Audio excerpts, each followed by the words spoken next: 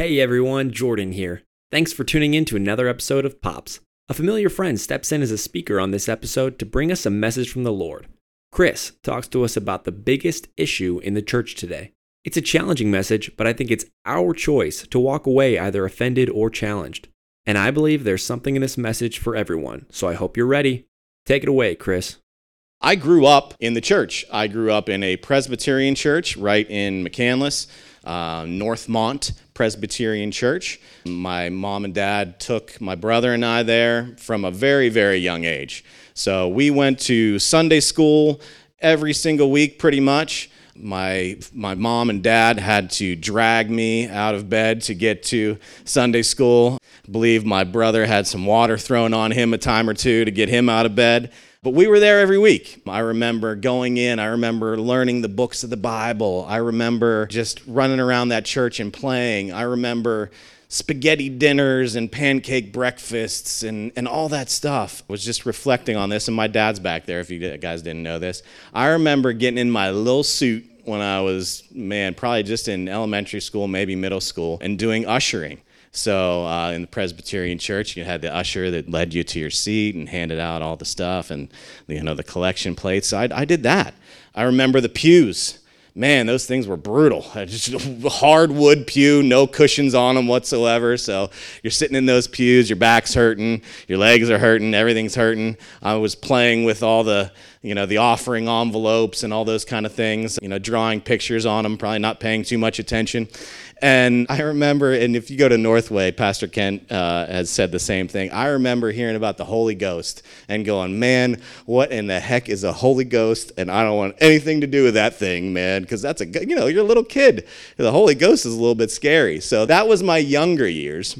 As I grew older, it was very important to my parents to get me involved in youth group. So my church just happened to start, kind of do a refresh and a restart right when I was entering ninth grade. So as I was entering ninth grade, they just refreshed the whole student ministry youth group program. They brought in a new youth director, and I did not want to go. It was another night at church that I just didn't really want to be there. And I remember my mom telling me, "You're going, whether you like it or not. I'm dropping you off there, and that's that." And so I begrudgingly was walking up to, and I remember the very first time that I was a youth group, I walked into the church where the youth group was being held, and it was the new youth director and a girl in my class, a ninth grade girl, and me. That was the youth group. So I went home and I told my mom, I said, "Mom, there is no way I am going back. It's so awkward." And she said, "Oh, you think so? No, you are going back. And you're going to be there every single week." And I remember talking to the youth pastor. I was like, "Hey, listen, you seem like a nice guy. You seem really cool, but this is pretty bad. I got to do something. I have to invite my friends, or we have to make this cool somehow." And he's like, "Invite your friends. What a novel concept. That would be a great idea, Chris. Why don't you go ahead and do that?" And I was like, "Well," his name was Alan. I was like, "Well, Alan, no offense, but this is not the most fun thing to invite my friends to." And he said, "Okay, all right, I got you." He said, "What if we planned a mission trip? Wherever you want to go, we'll find a church, we'll find a project, we'll find a purpose. You just tell me what's cool and where you want to go." I was like, "Colorado, let's do it." And he's like, "Okay." So we planned. The first mission trip that I went on was in ninth grade, and I invited my friends. We went to Leadville, Colorado, and we helped a small church out there do some projects for them, for their parishioners, for the community, cleaned up a graveyard. So it was very cool. So we did a week of mission work, and then I convinced him that a week wasn't enough. We're going to drive for 2 days to get out to Colorado. We need another week to do cool stuff. So we did a week of mission work, and then we did a week of camping, which is, if you guys know me, a lot of you guys do. Camping in the outdoors, that's my thing. So I planned all the big parks, Estes, all, you name it. We climbed mountains. We had a blast. And that continued through high school. We did a mission trip in Vermont. We went down to Miami after Hurricane Andrew. And we always did 2 weeks. We did a week of mission work and a week of fun. And I could always get my friends to come, because guess what? Guess what I did? I sold them on the fun. I'm not stupid. Like, I sold, like, no, we're going to go camping in Colorado for a week. And they're like, I'm in. I'm like, oh, yeah, by the way, we're going to do a week of mission work too. But that's how I got them there. But all through that, all through my childhood years going to Sunday school, all through my years of leading mission trips, I became very, very close with Alan, the youth leader. He and I basically planned everything. But all through that, I never connected with what was going on. I knew all the Bible stories. I knew everything about Jesus. Not everything, but I thought I did. I knew pretty much what we teach the kid, but I never connected. I was always disconnected. There was no relationship there. I didn't understand having a relationship with Jesus and how that worked, what that looked like. So when I left high school and entered into college, as many of us do, I was given all this freedom. Do whatever you want, go wherever you want, take whatever classes you want, go to whatever parties you want. You know that story. We've heard it a million times. And I drifted away in my college years. I drifted away from Christ, and eventually I became not a Christian. I just wasn't. And the reason why I wasn't a Christian is because what I saw from the Christian community, I didn't like. I saw judgment. I saw condemnation. I saw pointing out each other's flaws, telling people what sin they were in the middle of. And I just did not want to be a part of that. And all through my 20s, my mom and dad would ask me every so often, and we'd argue about it, to be honest. And they'd ask me, please, you really got to get back to church. I'd say, yeah, you're probably right, and I'd blow them off. And the reason why I blew them off time and time again is because every time that subject came up, those judgmental voices rang in my head. I didn't want to be associated with that. I didn't want someone to look at me when I said, you know what, I'm a Christian, and immediately think, man, you're judgmental. I didn't want that. I didn't want that in my life. So we'll fast forward past my 20s to around 30 years old. I was in some dark spots. I was making mistakes, gentlemen, that were colossal.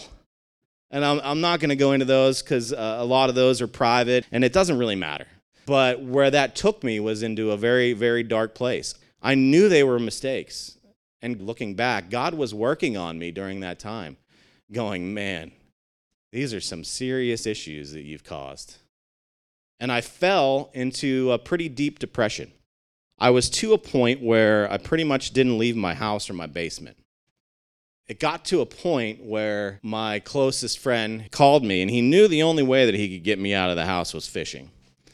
So he's like, come on. He begged. He's like, come on, dude. You got to get out. You got to get out of the house. Yeah, I know life sucks right now. I get that. But just come fishing. And I don't know if you guys fish, but if you do, this might resonate with you. It's really funny because whenever I get back from a fishing trip for the first, 10 years of my marriage, my wife would be like, hey, did you catch anything? And like, yeah, we caught a bunch of fish. Oh, what'd you guys talk about? Nothing. Like literally nothing. She's like, no, you had to have talked about something. I'm like, well, there were two topics. Are you getting any bites? And can I get another beer out of the cooler that you're carrying? Those were the two topics. So we didn't really talk about anything, right? And that day was a typical day. We were fishing and not really talking about anything but fishing. And my friend looks at me and he says, hey, I know you've been struggling really, really bad lately. And I was like, yeah, thanks for bringing that up. Let's just not talk about it. And he was like, no, just hear me out. I'm not going to bug you long about this. He said, and I believe his exact words were, I know you've been going through a really, really tough time, but I think it's time you get your head out of your ass and go back to your roots and talk to God about these things. And I was just like, bro, listen, I know you're a man of faith. I know that you go to church every week. That's just not my thing. It's not where I connect, where I want to be. And he's like, no, listen, just please. He's like, I know my church isn't for you. So he's like, you pick a church, any church you want, and we'll take both of our families and just go once, and I'll leave you alone. And I was like, dude, if you leave me alone right now, and just let me fish, I will go to church with you on Sunday.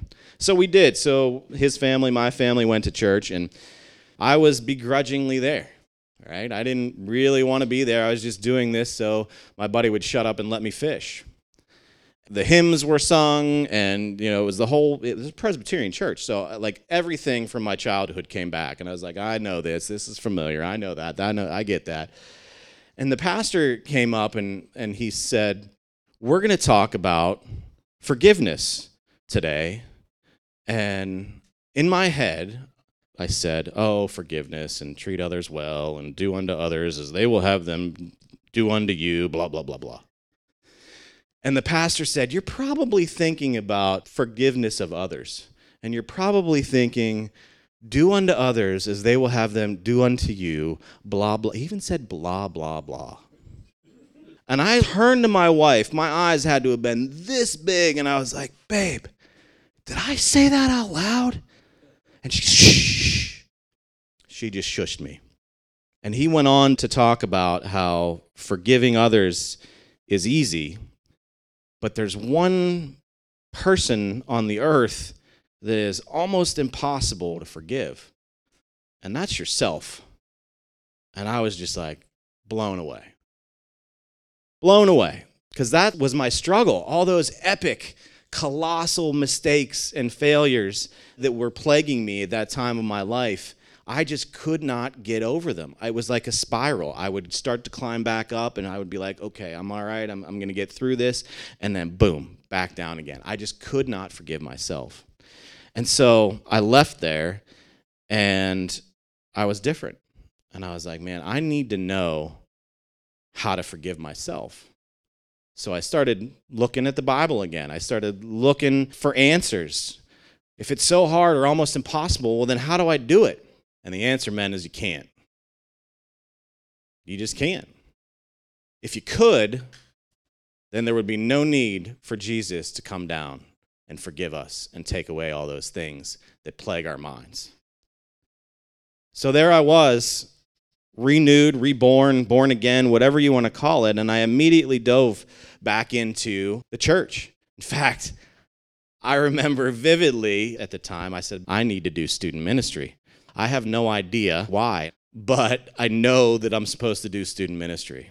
So I've done that for the last 10 plus years. I've done student ministry.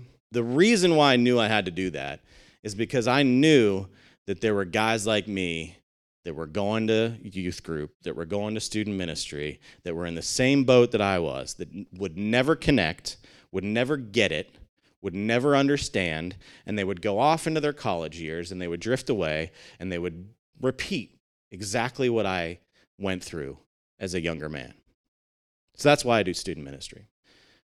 And then from there, I was blessed enough to meet Jay and his family, become part of this group, come to lead this group, become part of the Big C and Hymns and Hope and all this amazing community, right? I'm so blessed. And then the last 18 months hit.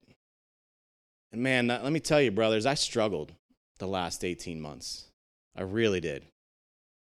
Still do a little bit. On the other side, I would say. But my struggles were with judgment again. Judgment kept coming up. COVID judgment, political judgment, social judgment. Everywhere I looked, everywhere I went, I saw the brothers and sisters in Christ that I had grown to love and adore be venomous towards one another and towards non-Christians and bicker and fight. It caused me to leave social media. I don't do that anymore. I mean, that's not a bad thing, right? But I literally deleted my Facebook. I don't use it anymore because that's all I saw all through quarantine, all through last summer when all the protests and things were happening. That's all I saw was judgment and condemnation and backlash. And it caused me to question my faith again. I was like, man, this is why I didn't come back to the church so many times through my 20s. This is exactly why I was like, I don't want to be called a Christian. I don't want to be associated with a group that just constantly judges and condemns folks. I just don't. So I prayed through it. I looked at my Bible. I studied verses, which I'm going to share with you here in a little bit. But God revealed one thing to me, and he brought me back, and he said, hey, wait a second. People are flawed. I am not. Your relationship with me is what you need to focus on.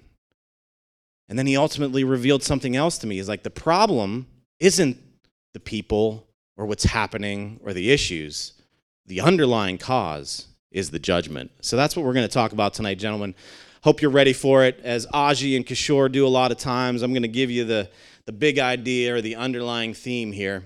Judgment is the biggest issue in our church. It is. It's unfortunately not new, and it's getting worse.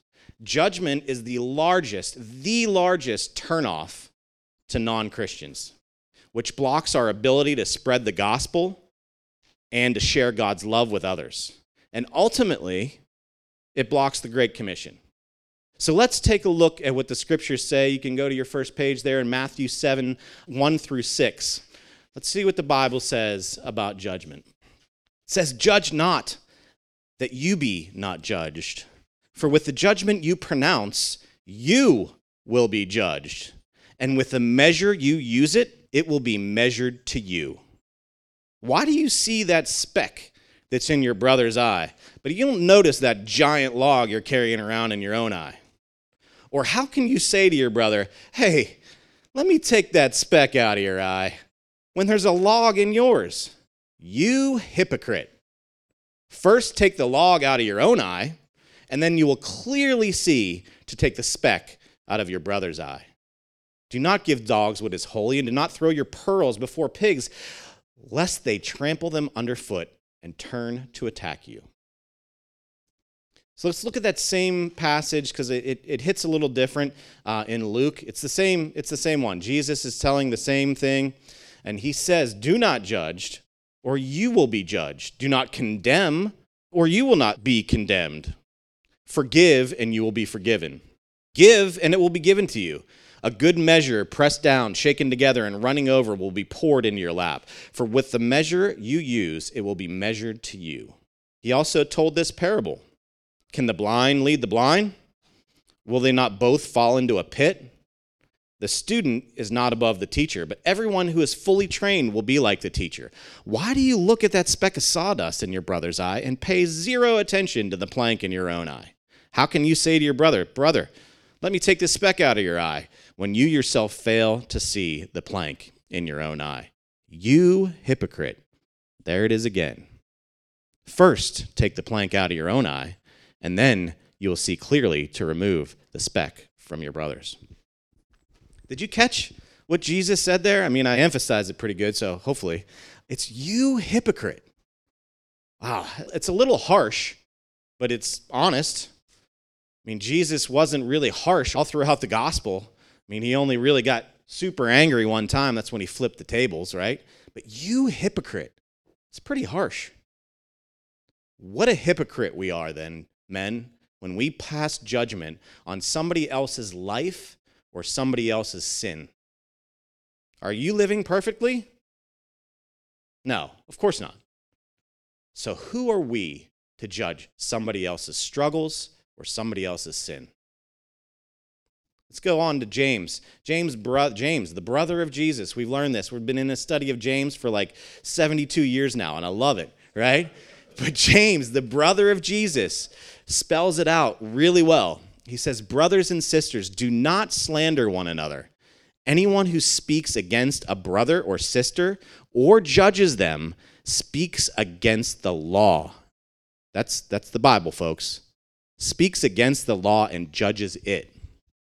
When you judge the law, you're not keeping it, but sitting in judgment on it. There is only one lawgiver and judge, the one who is able to save and destroy. But you, who are you to judge your neighbor? Did you guys notice in verse 12 there, the lawgiver and the judge are capitalized? That's the Lord. When's the last time you heard a brother or a sister talk badly about somebody? Slam them, maybe, for something because they don't like something they're doing or they don't agree with it. Or how about make a sly joke that makes it seem like, oh, haha, just kidding, when everybody in the room knows what you were really saying. When you judge the law, you are not keeping it, but you're sitting on it. There's only one lawgiver and judge, and that's our Almighty God. So who are you, as it says, who are you to judge somebody else? And men, listen to me. I don't care what it's for. I don't care what sin it is. It doesn't matter. Until we're sinless, we are in no place to judge. Let's go into Romans, see what Romans has to say about judgment. You, therefore, have no excuse, you who pass judgment on somebody else. For at whatever point you judge another, you are condemning yourself. Because you pass judgment, do the same things. Now we know that God's judgment against those who do such things is based on truth. So when you, a mere human being, pass judgment on them and yet do the same things, do you think you're going to escape God's judgment? Wow, that's pretty clear. We have no excuse for judgment of others. Zero. It doesn't matter what the sin is. Sin, guys, is sin is sin. It's all the same. As I just said that, you might be thinking to yourself, Chris, hold on a second. I get it. They're all whatever. But obviously murder is worse than stealing a candy bar or lust, looking at the girl at the gym in front of you in the yoga pants. Like, murder is way, way worse than that, right? Well, I don't know. Let's take a look at a different verse. I'm going to set up the next one. It's Luke 23, 40 to 43. We all know this story. Jesus is on the cross. He's already been tortured. He's already been beaten. He's already been stripped of his clothes. He's already been nailed to that cross. And there's 3 crosses, as you guys know. So there's a guy on either side of him. And one guy is kind of like a lesser criminal. And the other guy's like a major, major bad guy. Okay? Like serious bad guy. Okay, so the group that followed Jesus' executioners up on that hill, there was a group that followed them, and they were throwing garbage at him and tomatoes, and they're ridiculing him, mocking him, spitting at him, right? And that lesser criminal on the right, he was like, yeah, and he joined in. Can you imagine that? You're nailed to a cross too, and you're like, ha, look at like the guy next to you. So that guy joined in, the lesser criminal.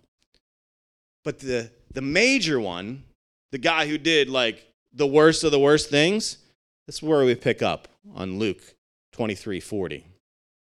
But the other rebuked him. He's talking to the lesser criminal, right? And he says, do you not fear God, since you are under the same sentence of condemnation? And we indeed justly, for we are receiving the due reward of our deeds. But this man has done nothing wrong. And then he says, Jesus, please remember me when you come into your kingdom.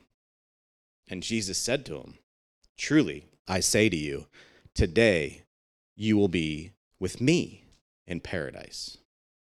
So this murderer, he was a murderer, he was a thief, and in some commentaries, if you read, he was a rapist. So this guy is completely forgiven by one simple act of faith. Jesus didn't look at him and go, bro, I appreciate your backup on this, but you've done some pretty terrible things. And you're going to need to work a little bit harder to reach the kingdom of heaven. Like paradise, you want to be in paradise with me? Like, come on, you just literally murdered a dude like 3 days ago. No, Jesus didn't say that. One act of faith, one act. And Jesus was like, you're with me, buddy. Let's go. So stop ranking sin, guys. It doesn't matter. Sin is sin is sin. Your sin is the same as my sin, is the same as somebody else's sin. You may be sitting there and you may be thinking to yourself, all right, I get you, Chris. I'm with you. Like, we're not supposed to judge. We're supposed to be cool with others. I think I'm pretty cool with other people. I don't see any issues in my life. I try to get along with anybody and everybody. But brothers, I'm telling you this. We need to work diligently because we all have it. We all have judgment in our lives.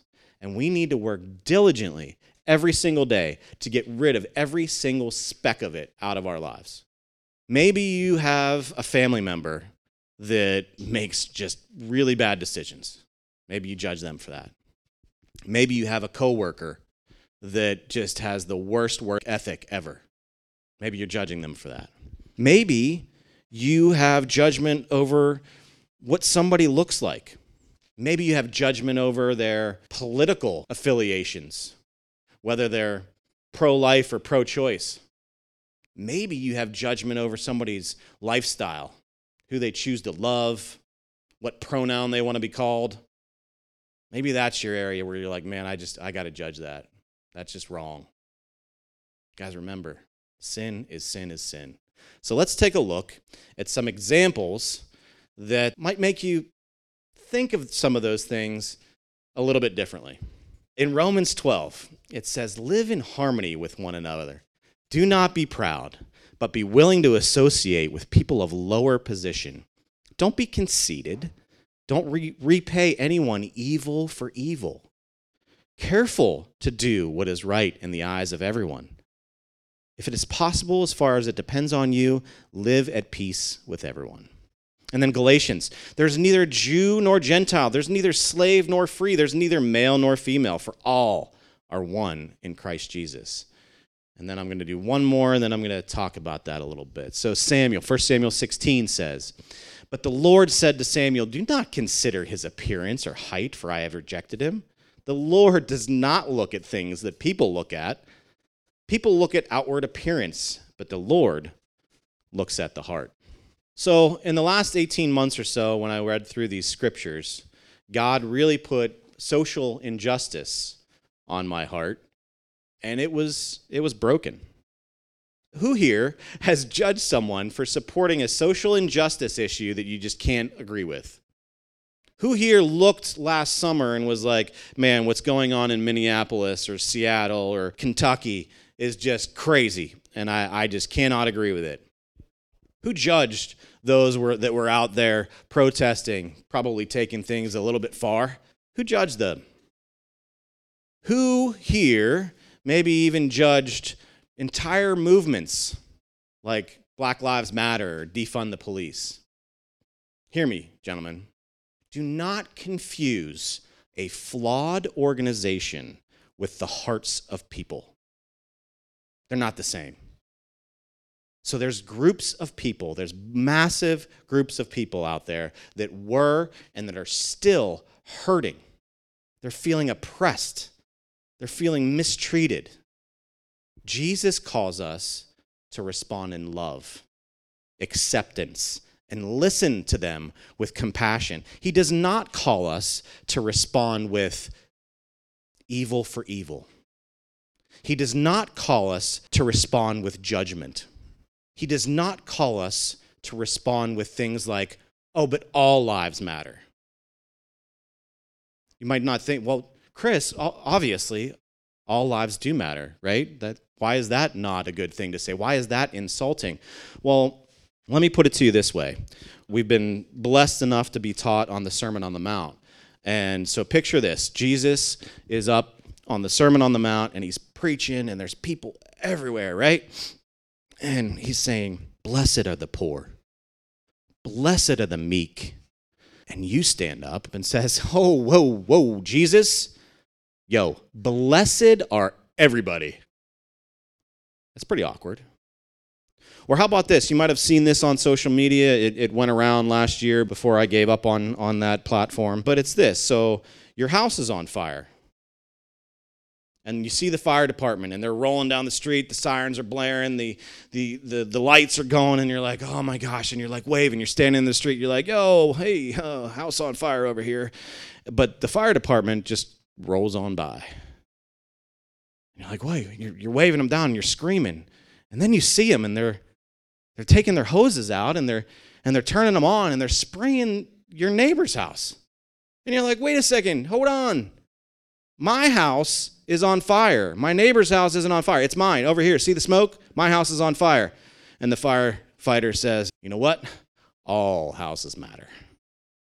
So someone that is feeling mistreated and oppressed, gentlemen, most of us here, I'd say probably 99%, have never experienced social injustice.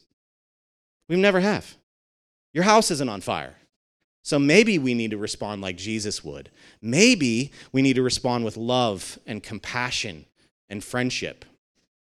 We'll take a look here in a little bit on who Jesus' friends were, but just think about that the next time some of those issues come out and that judgment in your heart when the next social injustice issue comes up and there's protests and there's violence and you're like, man, I cannot believe that.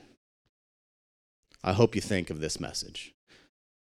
Judgment could be an issue for you in today's political environment.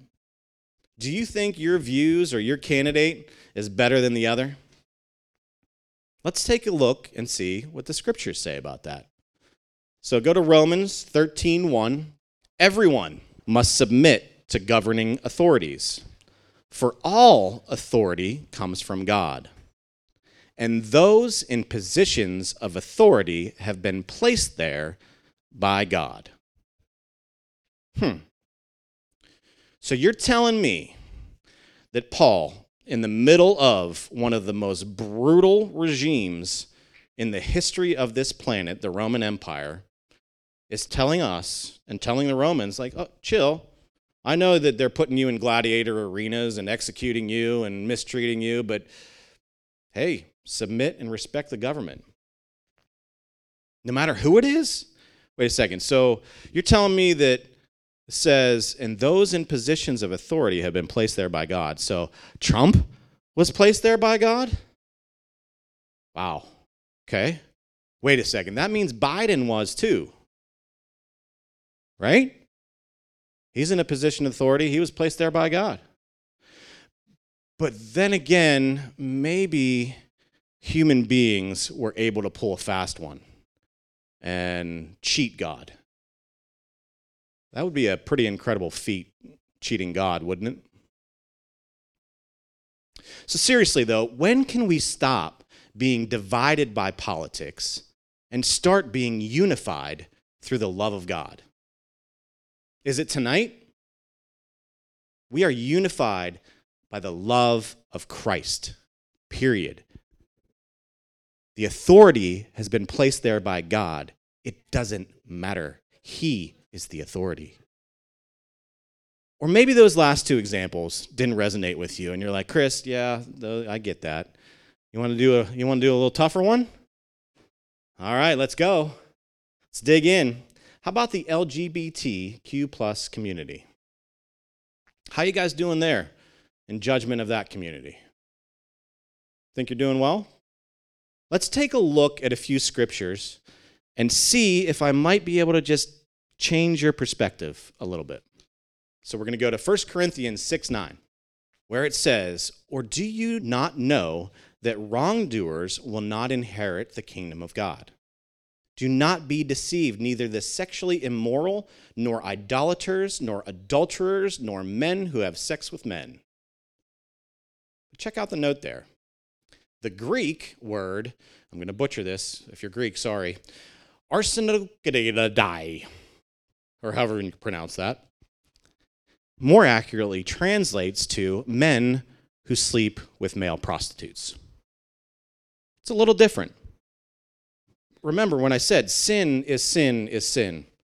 Anyone have any sexually immoral thoughts? Because we've already learned from Kishore and from Scripture that a thought is the same as doing it. Does anyone have sexually immoral thoughts? Anybody idolize something? Maybe a person, maybe money, maybe status, maybe a job. Anybody ever commit adultery? Again, remember, men, just if it's in your mind, then it's the same as doing it. Well, that's all in the same category, all in the same verse. Sin is sin is sin. Leviticus 18:22, "Did not have sexual relations with a man as one does with a woman. That is detestable." Check out the note. The literal translation in the original Hebrew is, "And with male you shall not lie lyings with woman." Okay, not helpful, but the word translated as lyings is miskeve, M-I-S-K-E-V-E.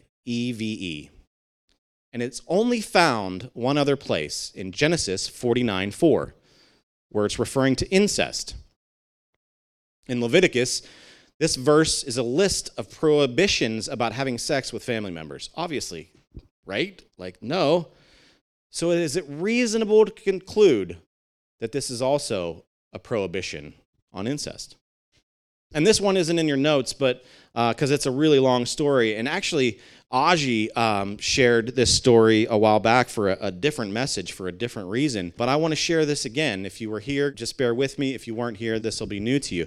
So you've all heard the story about Sodom and Gomorrah, I'm assuming, right? Where it was like Vegas times 10 billion, like anything goes, sleep with anyone, do anything you wanted, murder, whatever, rape, whatever you wanted. Anything goes in this town. And God ultimately was like, yep, I've had enough. That town's going down. Right? You guys know that story. Do you know this part of the story? So when the angels were sent to warn Lot, so 2 angels were sent to warn Lot, hey, get your family, get the heck out of Dodge. I'm about to bring hellfire, and this place is going to be a crispy critter here in less than 24 hours. So angels with Lot, right? So the town caught wind that these angels were in Lot's house. And so the entire town storm the house, and they're pounding on the door. They've got pitchforks, they've got torches, they've got whatever weapons they can muster up, and they demand Lot give up the angels so that they can rape them. Yikes. So Lot panics, right? He's like, whoa, these are angels. Guys can't do this. This is crazy. You can't do this. You guys got to go away. The crowd would not go away. They were like, we are not leaving here until we have sex with something. So you know what Lot did? Gave up his underage children. Wow. So you guys think, and I know homosexuality is mentioned in the story of Sodom and Gomorrah, do you think that maybe that wasn't his focus? And maybe that the sexual assault and incest and pedophilia was? I don't know. Those are 3 out of the 6 times that homosexuality is mentioned in the Bible. And the other times usually reference one of the ones that I just said. If all of those aren't exactly what you thought they meant, maybe our perspectives shift. So here's the thing. I could go on and on. I could give you more examples in the Greek about how we may be misinterpreting things about a loving, God-centered, same-sex couple. Because remember, sin is sin is sin. I'm not here to tell you whether homosexuality is a sin or if it's not. If you want my opinion, I'll give it to you. But ultimately, my opinion doesn't matter because it doesn't matter. We are not to judge them. We are not to mistreat them. We are to do the same thing that we do with each other. Relationship, loving, accepting, understanding. How you guys doing with that? So, hold on a second. You might have thought to yourself, Chris, wait a minute. I don't know any loving, God-centered, same-sex couples. Well, there's 2 problems with that. The first problem is the reason why you don't know that many or any loving, God-centered, same-sex couples is because, brothers, we have done a horrible job with that community. They don't want anything to do with us because we've judged them for years and years and years, and they're tired of it. Then there's the second problem. Why don't you have any gay friends? Shouldn't we be building relationships with them so we can show them the love of Christ too? Imagine, guys, imagine what we could do to entire communities, entire social groups, entire races by eliminating judgment. Instead, we focus on the love of Christ, building relationships, building friendships with those who would never expect us to. Blow their minds. What would the world be like? What would the church be like? That's exactly what Jesus did. He showed up, and all the religious elite were like, whoa, what are you doing? Who are you hanging out with? What in the world? No, You're a drunkard. And you hang out with sinners. Just like Jesus did. Let's look at it. Luke 15, 1-2. Now the tax collectors and sinners were all gathering around to hear Jesus, but the Pharisees and the teachers, those are the religious elite, quote unquote, and they muttered, this man comes and welcomes sinners and eats with them. Ugh. Or how about Matthew 9, 9-13? As Jesus went from there, he saw a man named Matthew, we know him, sitting at the tax collector's booth. He walks up and he says, follow me. And Matthew got up and followed him. I'm going to pause there. You guys know this, but I want to make sure you know this. Tax collectors were the most hated group of people on earth at that time.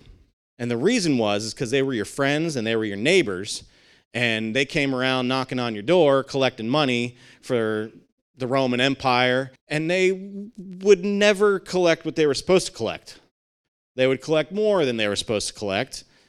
So they were rich when they shouldn't have been. They were skimming off the top. They were stealing from their friends and their family. Like, they were hated. Okay? So let's go back to Matthew, picking up in 10. While Jesus was having dinner at Matthew's house, many tax collectors and sinners came and ate with him and his disciples. When the Pharisees saw this, they asked the disciples, "Why does your teacher eat with tax collectors and sinners?" And when Jesus heard this, he said, "It's not the healthy who needs a doctor, but the sick. But go and learn what this means. I desire mercy, not sacrifice, for I have not come to call the righteous, but sinners." So it's pretty obvious who Jesus hung out with. He chose to build relationships and show love to those in society that were oppressed, that were mistreated, and that were judged. Over and over, Jesus chastised the Pharisees and the scribes and the teachers and repeatedly told them, like, hey, I'm not here for you. I'm here for everyone. So that's our call, man. To love without judgment, to build relationships like Jesus did so we can share our story and ultimately share his story. Look at John 15:12-13. It says, "My command is this: love each other as I have loved you. Greater love has no one than this, to lay down one's life for one's friends."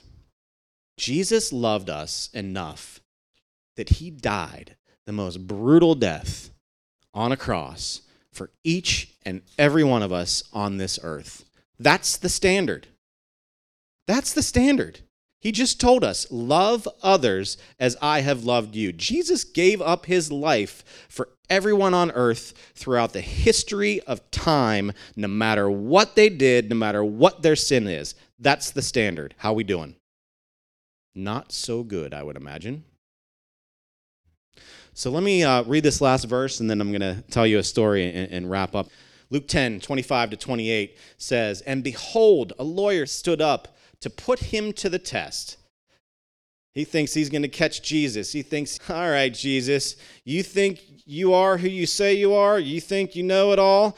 "Teacher, what shall I do to inherit eternal life?"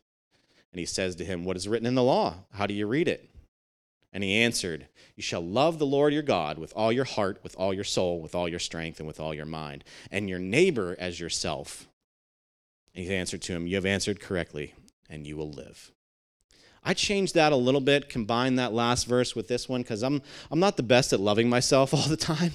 So I switched that up slightly, and I say, "You shall love the Lord your God with all your heart and all your mind and all your soul and all your strength, and you will love your neighbor as I have loved you." Period. That's it. You guys want to know the gospel? You want to be able to share the gospel with somebody? You want to tell somebody what it is to be a Christian? There it is. Black and white. Actually red, I think, because Jesus was talking. I'm going to finish up with another story. And this story Aji told as well. This is a true story.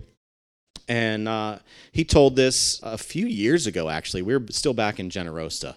But stay with me. If you've heard it, don't spoil it. And if you haven't heard it, I hope it gives kind of a exclamation point on the end of this message.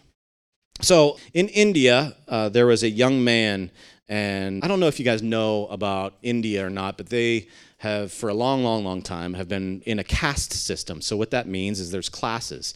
There's upper class, there's upper middle, there's middle, so on and so forth. This particular gentleman from India was considered a low-class Indian. So he was not allowed in a lot of places that people, that everyone else was. He was just looked down upon.